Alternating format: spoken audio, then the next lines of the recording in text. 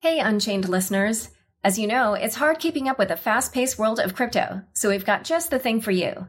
Subscribe to our free Unchained daily newsletter at unchainedcrypto.substack.com.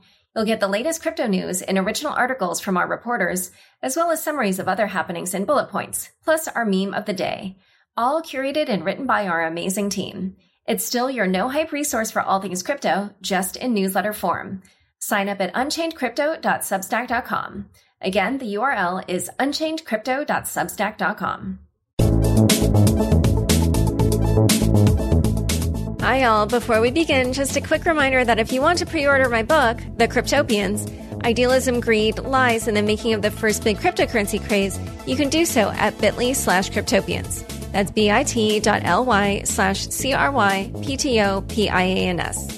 And second, today's episode is a really fun and controversial panel that I moderated at NF Castle, put on by the Czech noble family, the Lobkowicz family, at their palace in Prague Castle. This panel was called Art Controversy, NFTs, Nothing Effing There. The speakers were Maria Paula Fernandez, co-founder at JPG, Kavita Gupta, co-founder of FinTech TV, Oliver Halsman Rosenberg, an artist, and G-Money, NFT collector.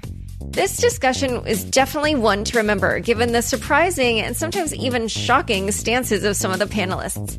And as I mentioned last week, I am excited to tell you more about the Lobkowicz family and why they've turned to NFTs in a future episode. But for now, enjoy this super fun discussion from NF Castle. Buy, earn, and spend crypto on the Crypto.com app. New users can enjoy 0 credit card fees on crypto purchases in the first 30 days.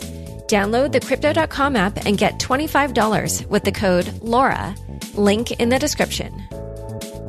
The Nodal Cash app makes earning crypto on your smartphone as easy as turning on your Bluetooth. Nodal Cash is private, secure, and available on iOS and Android. Visit nodal.io/unchained. That's nodle.io/unchained to start earning Nodal Cash. All right. Well, this is going to be a really fun panel because, as we all know, since NFTs burst onto the scene, they've been doing pretty much nothing but creating a lot of controversies. So there's a lot to cover. Why don't we just do a quick spin around the panel so everyone can make their introductions? Should I go first? Yeah, go ahead. Ready? Okay. So I am Maria Paula. I've been in the blockchain space for a while. I got to know NFTs in 2018, where I also bought my first ones, and I didn't think it was a big deal, but I was super interested because I'm interested in culture, and it sort of solved the problem with provenance in the art world. Then I continued researching about them. I published 2 papers. I am still working in blockchain infrastructure. I serve at the board at Golem, so I didn't think this could become a business until this year, where NFTs started booming, and I started my own business that's called JPEG, or JPG, but we pronounce it JPEG as, Web3 natives. And it's a curation protocol, so super excited to be here. Thank you, everyone, for having me. Kavita? Yeah. Thank you, Laura. Hi, my name is Kavita Gupta. I started my journey in crypto back in 2013, but I think Ethereum is what made me realize a lot of excitement in the space. For NFTs, I was very fortunate, which feels now, to be a part of the first ever standard paper back in end of 2017, early 2018, which a lot of people over here would know. The first time when we did the standard paper, we got bashed by half of the crypto community. So because most of the people felt like how the asset collateralization is going to work on it. But I'm very, very excited to see how NFT has come up in the space. We also did one of the first checks into the top NFT companies today with OpenSea, Dapper Lab, Dada, Sorare, etc. And now I recently launched my own early stage venture fund, Delta Blockchain. Okay. Thank you, Laura, and thank you to William Jr. for inviting me here to be with you all. My name is Oliver Halsman Rosenberg. So I'm a Gemini. I have multiple personalities.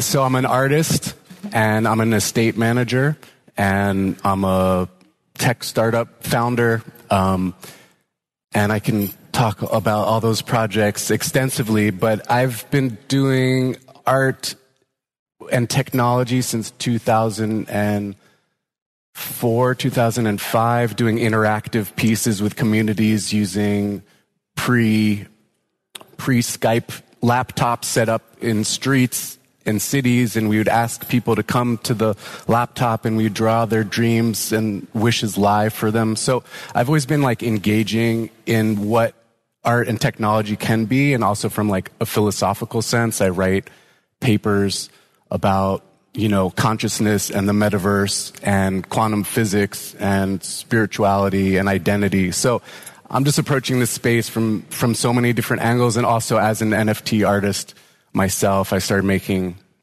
NFTs like a year ago. So lots to say about all this. And I'm G Money. I'm a collector in the space. Investor. I currently run an VC infrastructure fund with Delphi Digital, and just an all-around NFT advocate.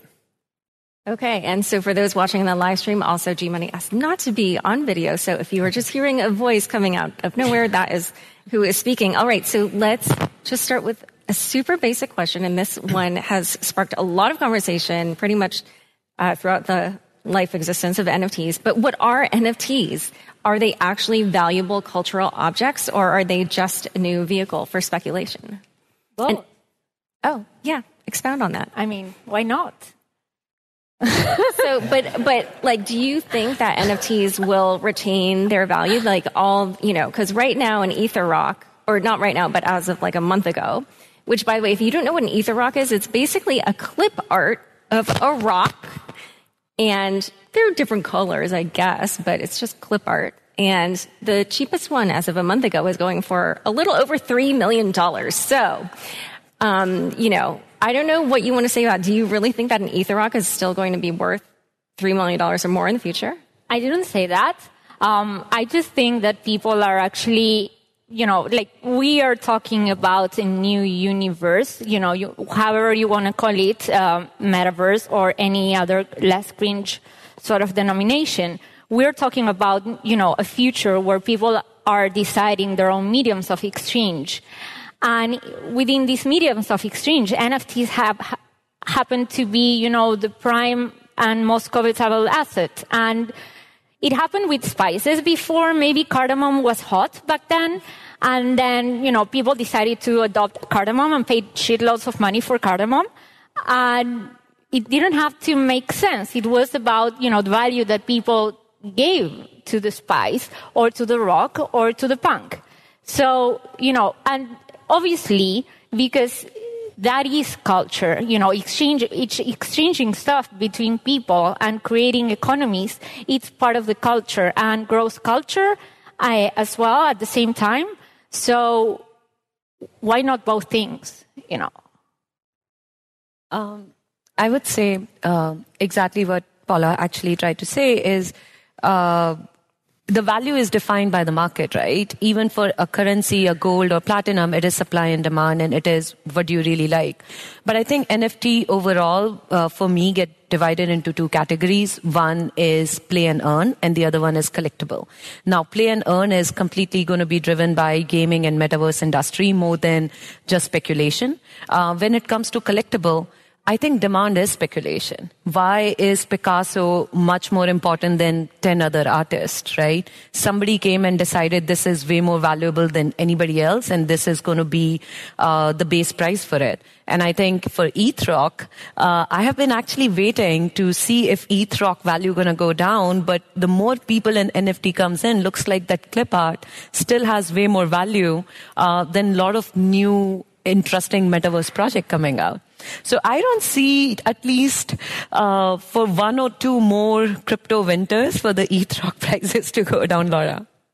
Well, but, I find it interesting what you said about the Picassos, because I feel like the view is that there's something kind of inherently valuable in a Picasso and the talent of that person that created that cultural object in a way that I don't think you could really attribute to Ether Rock. So, so here we have an actual artist and then right next to a collector. So I'm curious to hear your thoughts. I'm going to give you an artistic answer, which is I'm going to zoom out a little bit and look at NFTs more like a means of communication. We're living in a new, like, mythological age, and I see it's the myth of decentralization that's happening, and like the NFTs are like the medium of distribution of this idea and this concept. If you look back through the history of culture, mankind has always been using art to communicate something, and art has been married to technology from cave painters, or, you know, in the Lascaux caves, figuring out how to get palm prints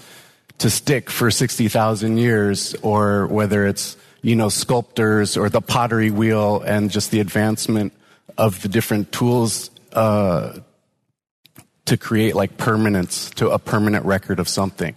So, you know, no matter what the content of the NFT is itself, it points back to the blockchain. And what is the blockchain?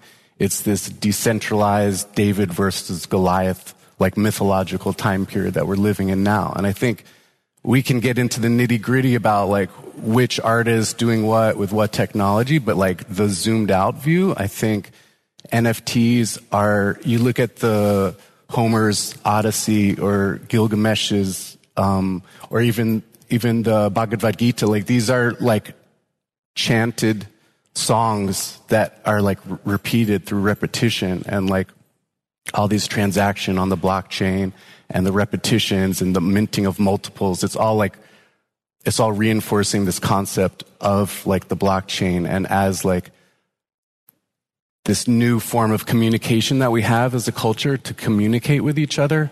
So the art is just like one example now of what it is, and I think it's fascinating, and I'm so excited by it. But I also think there's like a much larger narrative happening that we're all participating in, whether we realize it or not.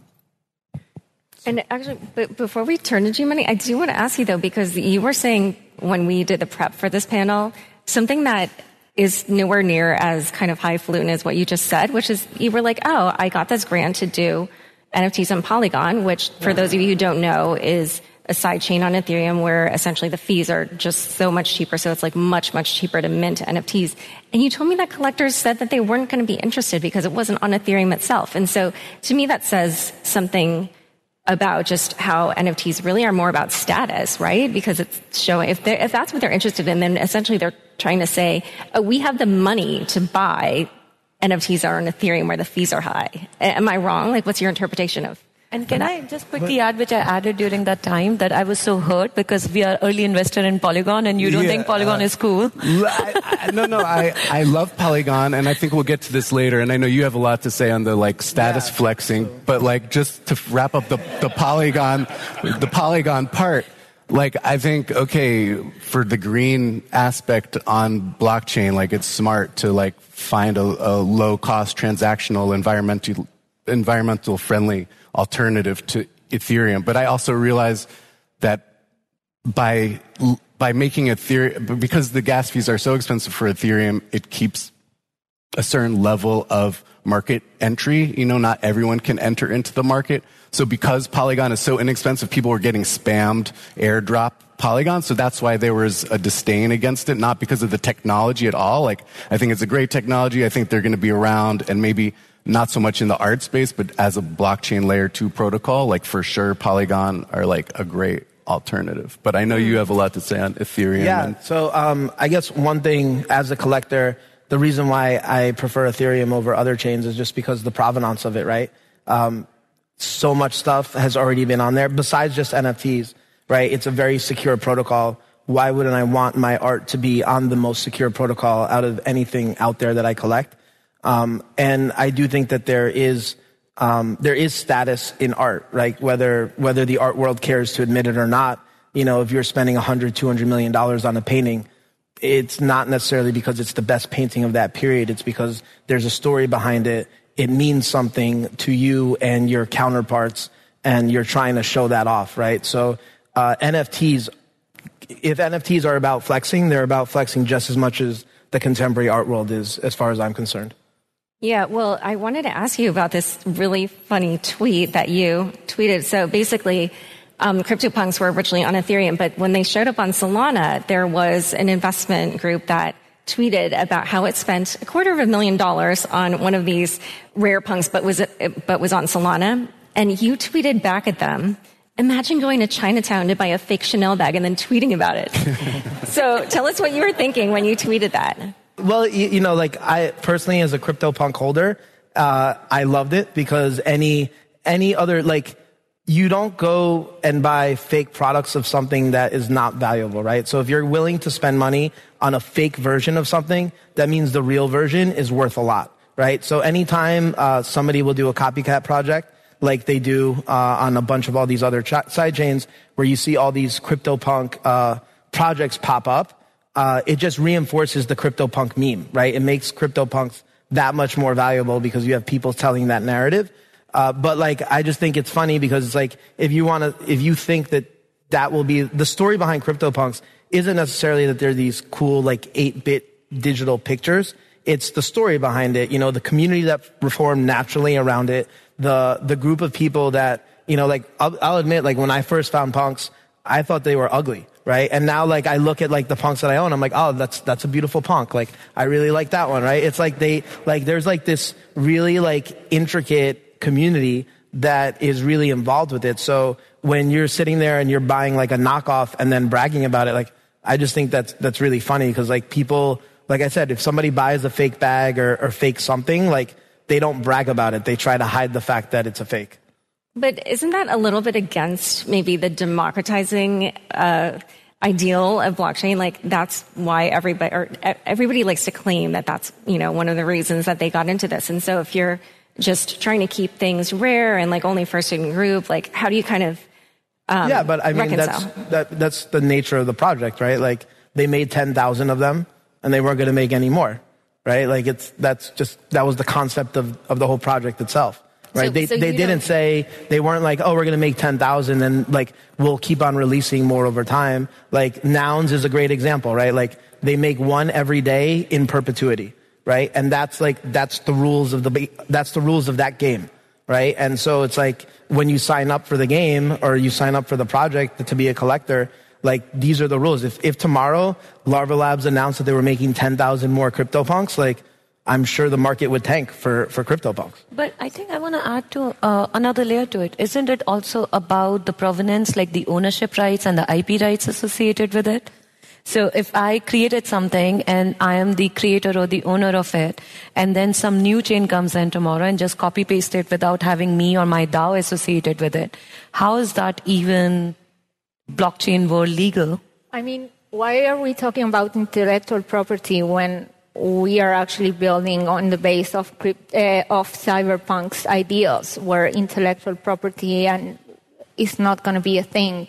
I don't think that's actually the right way to see CryptoPunks. I do appreciate a lot the initial CryptoPunks, and it's about, he had said it so well, it's about the community that's around them. It's about, the fact that they were the first ones, and taking a little bit more into, the philosophical sort of realm. There was this guy a long time ago. His name was Walter Benjamin. He wrote a book that was an essay, that was called "The Work of Art in the Age of Mechanical Reproduction."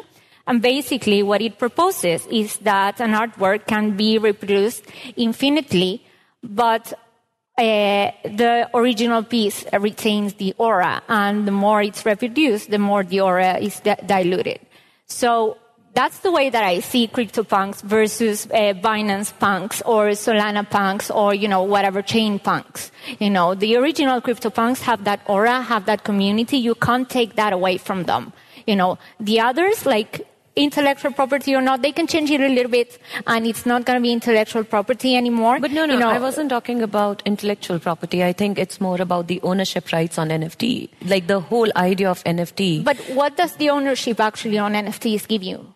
I mean, that's why I was going to that. The whole idea of the NFT, if you read the original standard paper, or the whole ownership rights or the provenance right, is between the creator, how many pieces you are doing, and then using the blockchain. The idea of putting it onto blockchain is to basically having that whole ownership chain built on there, so that tomorrow, if you have a really, really like one of the rocks, which is now a very expensive piece, you can know whether this is an original one or this is the fake one. You can still buy a fake one. But we're talking about fake ones. You know, they not only have that provenance, but they also don't have the community and everything associated. So there's two parts of the whole thing. Of course, there's the ownership part that's, you know, publicly on record forever.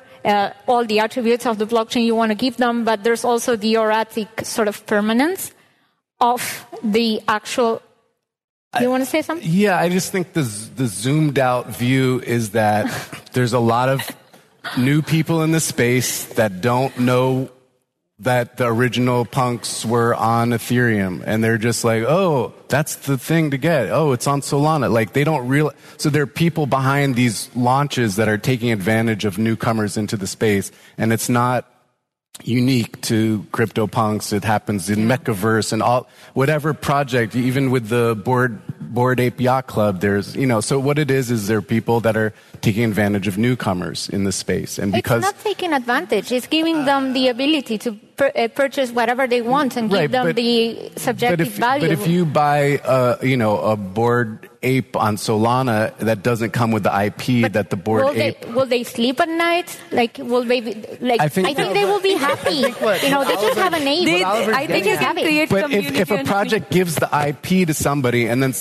the owner, if you have the ownership of an NFT and you get the IP rights as the owner, and then someone just mints the same thing on a different chain, then that new buyer is going to think that they have the IP. That creates confusion, right? That's all I'm trying to say. How do you know you have a fake currency till actually somebody doesn't come and prove it? But if that currency is still getting accepted and has a community behind it, it's a currency. Let's take it to the time where you couldn't afford designer bags, but you really wanted sort of like the vibe around it, and you bought the fake designer bag. I had no problem. You slept on the designer bags?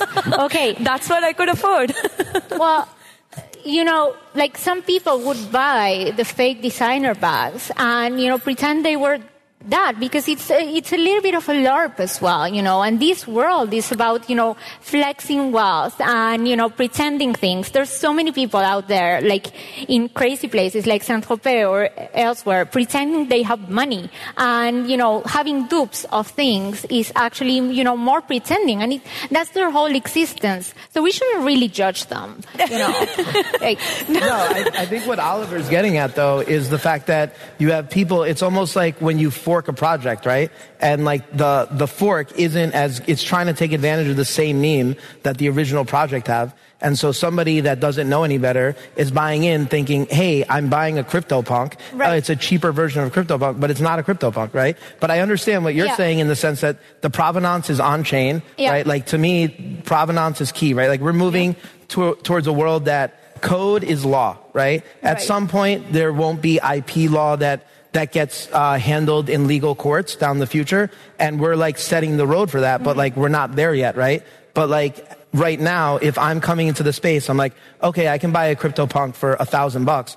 You're not buying a CryptoPunk. Like, you're getting scammed, right? Like, it's not our job to protect people, you know. They should be doing their own research. Then at some point, what you're inviting for regulators to come into the space and say, hey, now we have to have hard consumer protection laws if we can't regulate the space ourselves.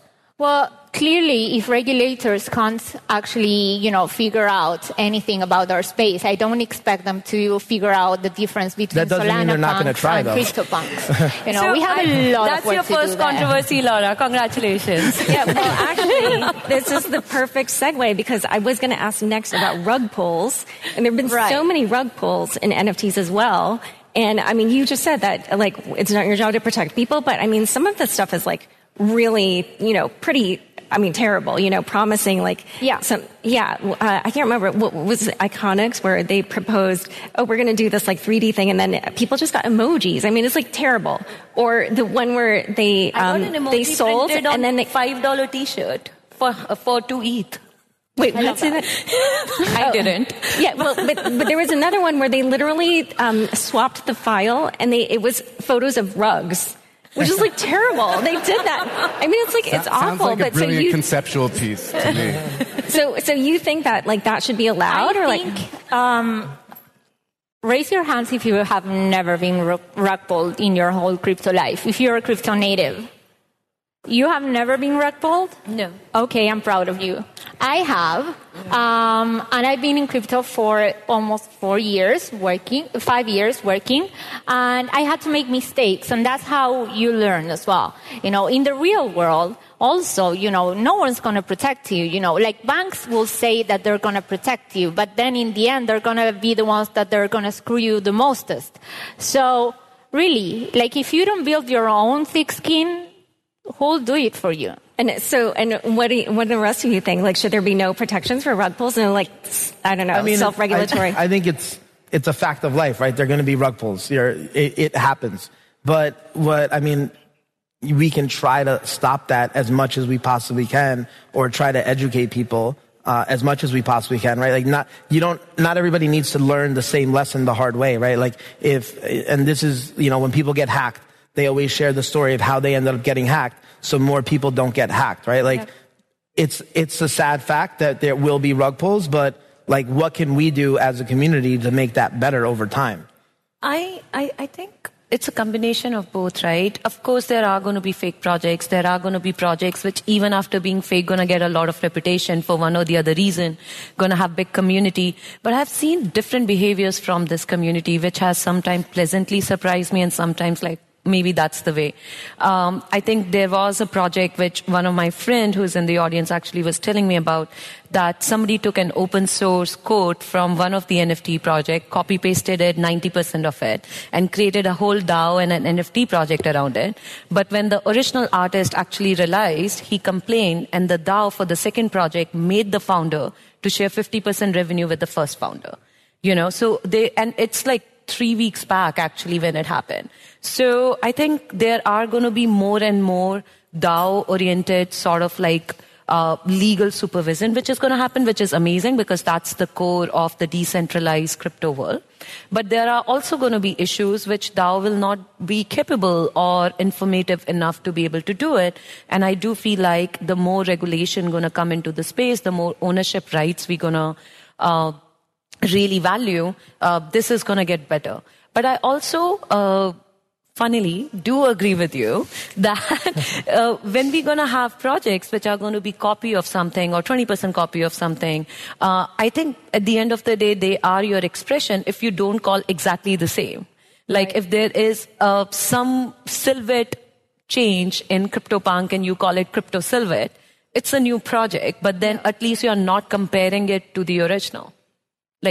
And then I won't judge them, I promise. No, for sure. But also what you said about, you know, DAOs coming into the scene and deciding what's right and what's wrong in the context of, you know, a DAO being sufficiently decentralized and not just like an elite club, which is really important. I think that's actually the key, you know.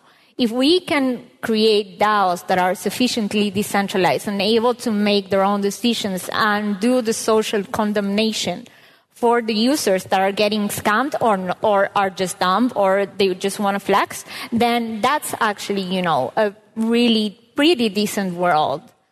Yeah. But as an artist, what do you think? Thank you. You know, look, they're fakes. They're fake paintings in the art world. I just saw a Netflix documentary about this gallery that had to close in New York because of all the fakes that they were selling. You know, DYOR, it's a big acronym in the crypto space. Do your own research.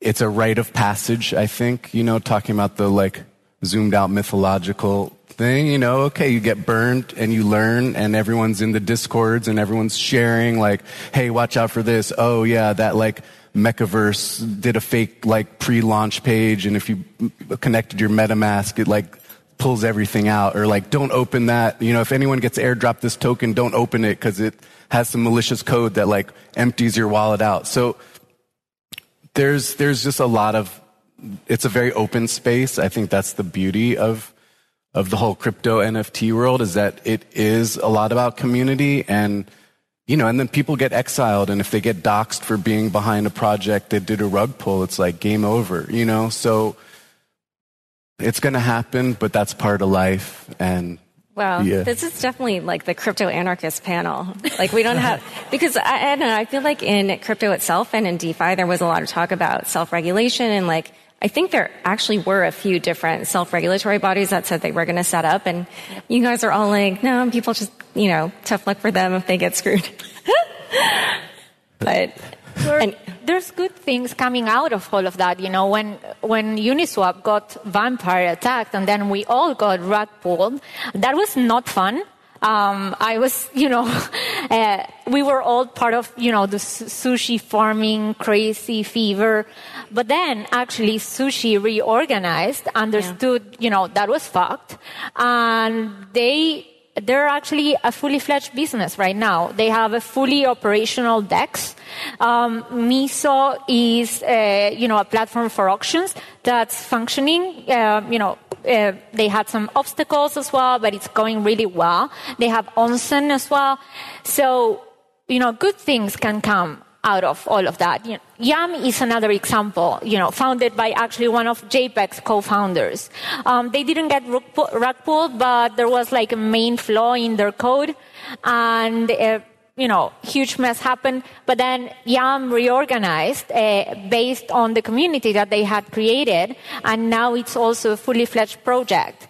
So, the thing that I believe from and not from the crypto anarchist side, but more from the we are super flexible and also have temporary amnesia side, is that you can create things out of almost nothing, because there's so much going on in the space that, yes, there are rug pulls, but at the same time, people tend to forget, and then that's time to build for you. It's sell time. You can create your own things. You can reborn projects. There's a great capacity for redemption and for acceptance of that redemption. So, yeah, nothing is the end of the world in this weird world. With Nodal Cash, you can earn crypto on your mobile device for free with no hardware to purchase. You just download the Nodal Cash app, turn on your Bluetooth, and start earning. Nodal Cash is private, secure, and easy to earn, whether you're on the go, stuck in traffic, or even while you're sleeping. You can even repurpose your old smartphones to earn Nodal Cash. Visit nodal.io/unchained to get started. That's nodle.io/unchained. Join the Citizen Network to earn crypto on your smartphone 24/7. Join over 10 million people using Crypto.com, the easiest place to buy, earn, and spend over 150 cryptocurrencies. New users enjoy 0 credit card fees on crypto purchases in their first 30 days. With Crypto.com Earn, you can get industry-leading interest rates of up to 8.5% on over 40 coins, including Bitcoin, and earn up to 14% on stablecoins. With the Crypto.com Visa card, you can spend your crypto anywhere. Enjoy up to 8% cash back instantly, plus 100% rebates for your Netflix, Spotify, and Amazon Prime subscriptions, and 0 annual fees. Download the Crypto.com app and get $25 with the code LAURA. Link in the description. Yeah. Clearly, so many things have happened and it still marches on. But I do wonder, there have been some other controversies around kind of a form of what we would call insider trading, but I don't know if that term applies because at least in the US it specifically applies to stocks, but there was the head of product at OpenSea who was caught kind of trying to profit from what he knew was going to be featured on the OpenSea homepage. And I'm just curious, what do you think are maybe some best practices that the community should adopt, or is it just common sense, or what's your take on it? Obviously, I'm not a fan of it, right? I think that's an internal decision policy that needs to be made at OpenSea and any of those marketplaces. I haven't really thought about it that much because I'm not an internal policy maker, right? I think it sucks, but I also know that when I buy stuff, I try to do my own research, especially now that I know my wallet gets tracked and people will see me mint something or buy something and buy it just because I'm buying it, regardless of maybe I'm just buying it because I'm I like the art, right? I think that this is cool, whether I think it's going to make money or not, irregardless. But I know that I have that responsibility to people because I'm a public figure in the space of people tracking my wallet. And I think that all these marketplaces and organizations need, these founders need to make decisions being like, okay, well, I know that this could be market moving information and we have to develop policies internally for it. A lot of it comes down to ethics. Like you said, it's not regulated. So there's no necessarily breaking the law, but it's ethically dubious at best, right? And it's like, how do you want to be perceived by the community? And do you want them to trust you, right? Because once, especially as a marketplace, if you lose that trust, then people just won't want to transact on your platform and you're going to lose volume over time. So, these are ethical decisions that need to be made, but they do have long-term consequences to each business owner. But do you also, one question is, do you feel that this kind of thing makes NFTs financial products, and should they be regulated as such? Then you'd want to regulate. I mean, I think everything in the world is an NFT. So if you want to relate, I mean, it's true, right? Like you're wearing a shirt, I'm wearing a shirt. If we were to exchange shirts, we don't have the same value, right? So they're non-fungible. Wait, and right? I don't understand. If we exchange the shirts, they don't have the same value? Like why would like you're wearing a shirt right now and I'm wearing a t-shirt. Right. If we were to exchange our t-shirts, right, we don't necessarily have the... the t-shirts themselves don't have, okay. Yeah, so we have different values of our t-shirts. Right. So they're non-fungible, right? So my thesis is that over time, as the world becomes more digitized, they will be coming on-chain as non-fungible tokens, right? Because everything in the world is non-fungible. So if you want to regulate NFTs, you have to regulate pretty much every industry and commodity and product in the world. Wow. Can I go back to your first question where I think we talked about OpenSea. It is what I'm going to say is a very unpopular, stand. But I want to say in this particular case, in just this particular case, I don't think the individual did it knowingly. When I think of insider trading coming from trading floor, regulated background, when you think of insider trading, it's something which you have planned through, which you have done it with steps by talking to somebody. Like there is a whole process around it. In my completely personal opinion, I feel like this is someone who got super excited about a particular product, bought it, and then whether he knew it at that point of time or didn't know it at that point of time that this is about to go on the main page, but this is actually going to increase his value or not to the extent. But for 18 ETH, this is a very good learning lesson for the rest of the NFT community. It's not a big amount, to be honest. If I would tomorrow have to do insider trading, I hope I'll do it at least for 1,000 ETH. But I hope I add some value. But for 18 ETH, whatever happened to the individual who is actually one of, as much as I know about him, directly or indirectly, a very, very hardworking individual, that happened. And unfortunately, or whatever happened in that case. But I believe that it did open the floodgate of talking about insider trading. But then to the core of your question, if there is a value associated with any product, whether you are buying a milk from the street, whether you're buying a burger from a restaurant, if you're paying anything to that, there's a value associated with that. There's also expectation of a fair game associated with that. So, of course, you expect that fair game. Does it have to be regulated all the way to SEC, CFTC level at this part when we are still figuring out what NFTs are and what is actually going to be the future and potential of it? I'm not 100% sure. I think what hurts the most is that they were so dumb. Good OPSEC would have just done it. So you think what he did was okay? It's just no. I think it's okay. I think it's bad, but what hurts the most is the bad OPSEC. The same with the case that we had this past week. Everything traceable to ENS addresses. In a world where we know how to be anonymous, when we don't want to be anonymous, we also know that. It's just as if they were naive enough I think he's a smart enough guy. Right. I personally really think he just really didn't think that it is going to be perceived as insider trading. Whether that was a smart move or not, and I'm not trying to defend that people should do insider trading if this is an insider trading. Wait, but so you know him personally? Is that what you're saying? And you have... I know the guy. It's not like I was with him when he was doing this. Right. But is that how he presented it to you? I'm sorry? Is that how he spoke about it to you? No. But I think this is the way I see it, knowing whatever I know limited about the guy, firsthand or secondhand, that I don't think in this space, if you are such a crypto native and you want to do, as she's saying, some sort of a fraud, first for 17, 18 ETH, and secondly, not even a single attempt to mask it whatsoever. Just doesn't even make sense in a practical space. Okay. Well, this actually goes to another question that I was going to ask about, which was about privacy. I mean, like, what's your take, like G-Money, when you were saying that people are now following you? Like, what, do you have kind of like your own private other address that no one knows about, or do you feel comfortable just... No, I definitely have an undoxed wallet, right? Because I also know that, like I said, sometimes I just want to mess around, and I think something like I want to mint something just because I think it's cool and whatever. I don't think much of it. I will do something in there, or if I want to trade something, I'll do something in there.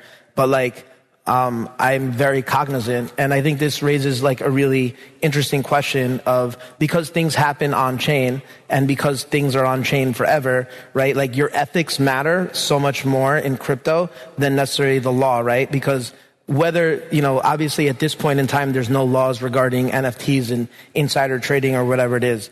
I think what was done was wrong. I know that if I was in that situation, I wouldn't, like, the way I see it is like, there's no amount, you have one reputation, and there's no amount of money that will pay for that reputation.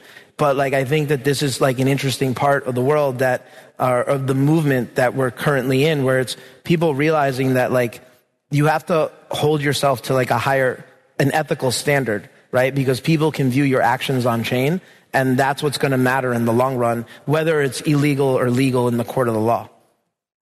Okay, so I also wanted to ask a question for Oliver just about creators, because earlier today I was talking with Will Papper, who was on the previous panel, the creator of Adventure Gold, and he was saying that when he had some ideas on how to do more Adventure Gold for additional communities, that, I mean, he said some of this was probably unjust, but people were sending him death threats, and other people were like threatening that they were going to commit suicide. And I mean, that's kind of crazy. And I was just curious, like, even when you talked about building on Polygon, like, how do you think about like your responsibility to your community and how you kind of either preserve value for them, or, but then also, as we talked about earlier, pursue the democratizing ideals of blockchain technology. Right. So, gosh, there's a lot to talk about here. So let's talk about value. Let's talk about, like, we're all talking about, like, we're all here because pretty much that Beeple sale, right? I mean, let's be honest about it. Everyone realized, okay, money, like crypto, NFTs, and then everybody wanted to jump on board. So when I saw that, I realized, okay, here's a big opportunity to create a marketplace, taking that energy and that excitement around NFTs and teaming up artists with charities and doing like a charity marketplace and making that a DAO, so that we can like take this energy and still release like amazing art, but that we're like supporting people on the ground doing the work. Because in 10 years, if we're all have the, Genesis, this or that NFT, and the world is like in climate crisis extreme, like who cares about any of this, right? So there's an opportunity here to use this technology and all the like amazing aspects of it to help support what needs to really be happening outside of this like interest bubble. And I think that will like essentially that will make more people support it when they see that it's actually reaching out. It's not just enriching early investors, but it's actually going out to support, the rest of the planet in this moment. And then I'm doing another project that's like, it's kind of like a surrealist game, kind of similar to Loot, but also similar to like Bored Apes with the IP, where I'm just creating this edition is called Perpetual Epiphany Galactic Travel Agency. And I have all these assets that people can get, from their like passports to luggage to suitcase. And it's basically like a choose your own adventure thing. But I'm trying to give away these assets to the community so that they can then build and do something inspiring instead of just having like a profile picture from a project, but it's like, okay, now you have like the passport and the luggage and like the boarding pass and this planet and this thing, and all the artwork is like GAN based. It's all, I'm very interested in like artificial intelligence stuff. So I'm like, in that project, I'm trying to like give my creative work to the audience that they can then create something outside of me. But then on the flip side of that, I manage my grandfather's photo archive, and I have to be like very careful to not give up his IP and find like innovative ways to make NFTs of his photographic work where I'm not selling it to someone who thinks that they have the IP. So then my brain has to totally restructure and think, okay, I have these like physical objects. Like, what can I do interesting with like this physical object? You know, how can I bring this into the metaverse? So then I'm like very interested in like metaverse stuff. So there's so many ways. I think there are just so many opportunities we have outside of just putting an image, like uploading a JPEG to these platforms and saying it's an NFT and putting an edition number on it. Like, it's such an innovative time, and like I've just been nerding out on like file types on YouTube because there's so many like interesting file types that like OpenSea can't even necessarily allow you to upload. So anyway, we're just at an innovative time. Well, I do actually want to ask about this question about taking physical world objects and making NFTs of them, because obviously, you know, William here is trying to do something similar with, you know, the collection here. But how do you do that in a way where, like, for instance, G-Money, would you feel comfortable at this moment in time that if you bought something like that, that would be secure and you know, that you wouldn't get rug pulled, or, you know, like, what are... If I bought a physical asset linked to an NFT? Yeah. I mean, it already exists. There are like people and artists that have created like physical works that are linked to an NFT. Beeple did his everydays, right? Like, there was a physical part that was linked to an NFT, but they have since, a lot of them have been broken apart. I think it's a really interesting case study. We probably, the tech probably needs to get a little bit better with regards to linking that physical in a tamper-proof way to the NFT. But I'm really excited about it. I definitely think it's going to happen. Actually, it recently happened in India. The royal family of Jaipur took some of the old pieces from the palace, and then they did the NFT, but they actually gave the option with different price points that you could also have the physical piece basically transported to you, which you can just keep it in the storage and only have the NFT piece basically displayed, or they can keep the physical piece there, which you are so-called like donating it to the museum. But then there will never be another NFT or more than particular amount of NFT ever be printed of those pieces. So, yeah. But, I mean, like, if you were to buy one and then the relationship would be broken between the physical art and the NFT, like, would that concern you? Like, do you still feel like the NFT would be valuable, or... I mean, for these old pieces, which is by Ravi Raman, which is like a big Indian painter from 16th century, they said that the original physical piece is so-called with this money donated to the museum. And so the physical piece will continue to be there. And they did 3 NFT for 1 piece for that particular piece.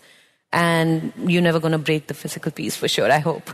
But, yeah, and one of my friends actually bought one of those pieces, and I think the idea that before there was not even a chance for anybody to display that piece because it has always been with Government of India, to now somebody authentically can have it in their living room is actually exciting. I mean, also just... There's so many, like when this whole Afghani crisis was happening, I wrote to a director of the museum. I was like, hey, let's go into your archive of like Afghani jugs and like take something out of the basement that's collecting dust and make it into an NFT, whether you do a 3D scan of it or a photograph of it, and have that money go to like support people in that country right now. Like there's just such a wealth of like in real life assets that can be creatively integrated into this space to like benefit people. And, you know, also creating like metaverse objects where there isn't a real physical object, but you're creating an object that can then be brought into the metaverse is also just another interesting use case. Where is this a real physical object? I did an NFT project where I had a leaf. I painted on a leaf and I minted that as an NFT. I said, if you buy this, I'll send you the actual physical leaf, which is going to disintegrate over time. And then you can choose to resell it and send it or keep it. And it was this kind of conceptual experiment, like, well, what's the real art? Is the real art the like fragile leaf that was painted on it? Or is it the photograph of that which is alive on the blockchain forever? So it's just like, it's a very playful space. And that's also, as an artist, that I want to bring to this conversation, is just that it's such a new space. And I think, you know, when my grandfather was collaborating with Dali, it was like playful. It was just like, it was about, well, what can we do today? You know, like, how can we wow people? And there were no rules. It was like, rules are out the window. So I think the most innovative projects coming out of this space are like the Nouns project, you know, where you're just minting something every day and it's just, you know, the auction base per day. I mean, just for me, the coders are the Beethovens of the future. You know, they're the ones who are writing these codes that are so fascinating. And when in the first panel, we were talking about, you know, who are the real Dalis in the space, or the real Beethovens. And it's essentially, I think, like the technologists. You know, this is like a technically based, you know, art form. And I think that there are just some genius technologists out there, and it's a very collaborative space too. So I think it's going to be, you know, about the team. We heard about on the second panel, the investor who only invests looking at the team. So it's just this idea of people coming together in this playful spirit. Like, it doesn't have to just be about like finance and valuable. And, you know, and I think the most interesting projects are going to be the most playful and innovative, and those will become the most valuable over time because they were the most innovative, and it wasn't just a market grab. It wasn't just some celebrity coming into the space doing something to make money. It's just somebody like saying, hey, imagine if. And like, to me, that's like where the real magic happens in this space. But it's also status now. I don't know if you have noticed. I have friends who have ETH-Rock and Cyberpunk, and their biggest problem in life is which one to show off on their display picture. So I think there is a lot of status associated with it too. I think NFTs at heart are really about status. But okay, we're going to do a quick lightning round. We have 2 minutes left. What about NFTs and climate change? Does that concern any of you? Actually, yes. But I think, I don't know how many people know, like Maroon 5, the famous band, so smartly did their NFT with a DAO for all their followers with just $5 in, who could decide that every NFT they would sell, which climate charity should that money go to. And I feel like there is so many different ways of doing DAOs, but then as you were talking about that big artist coming into the space to make money, you also have Maroon 5 doing it completely for their charity and letting people decide which one is a good one. And I think that was so successful. They were able to move multi-million dollars within a month of their launch. I think there's also a lot of misinformation and hopium around climate change, whether, layer 2 solutions solve that, ETH2 is going to fix it, and we're all going to go green. Actually, no one has the required knowledge. I've yet to see any big VC or any big NFT company to, have proper climate scientists coming into their team and advising them and giving them proper knowledge and, maybe not what to do because it's such a hard problem, but at least, to back up all the shit that they're saying with, a couple of actionable items or facts. I read one of my collaborators, he was brilliant. One of the VCs was saying, okay, what can we do about climate change and the NFTs? And my collaborator said, it actually boils down to basic chemistry questions that you're not answering, and no amount of money can give you the answer unless you put the work and connect with those scientists. And we have not done that. So, just to try to guess things because we read it in a brochure or at The Guardian, or we watched too many Greta Thunberg speeches. It's not fair. It's not fair for them. It's not fair for us because we get burned at the stake as well. And it's really annoying to be part of like a harassment campaign. So I think, since we have all this capital flowing, why don't we hire the people that are able to, give us at least, decent answers? Yeah, I love that. I also agree. There's not enough data. Go ahead. Just, Elon Musk, love him or hate him, all the miners moved out of China, the Bitcoin miners, and they went to Texas. And now Texas is all of a sudden talking about renewable energy because Elon Musk said, I'm not going to be into Bitcoin until it's 50% renewable. Also, El Salvador just made Bitcoin their currency, and they're doing thermodynamic volcanic energy. So I think, if anything, the crypto space is like pushing the green agenda, and I think it's great, and I think more pressure should be put on it because this is the most innovative space. I think the smartest people right now are working, whether they're like fintech, DeFi, or coders. I just think the kind of the mental energy of this time period is operating in this space, so why not make this an issue and let us solve it as like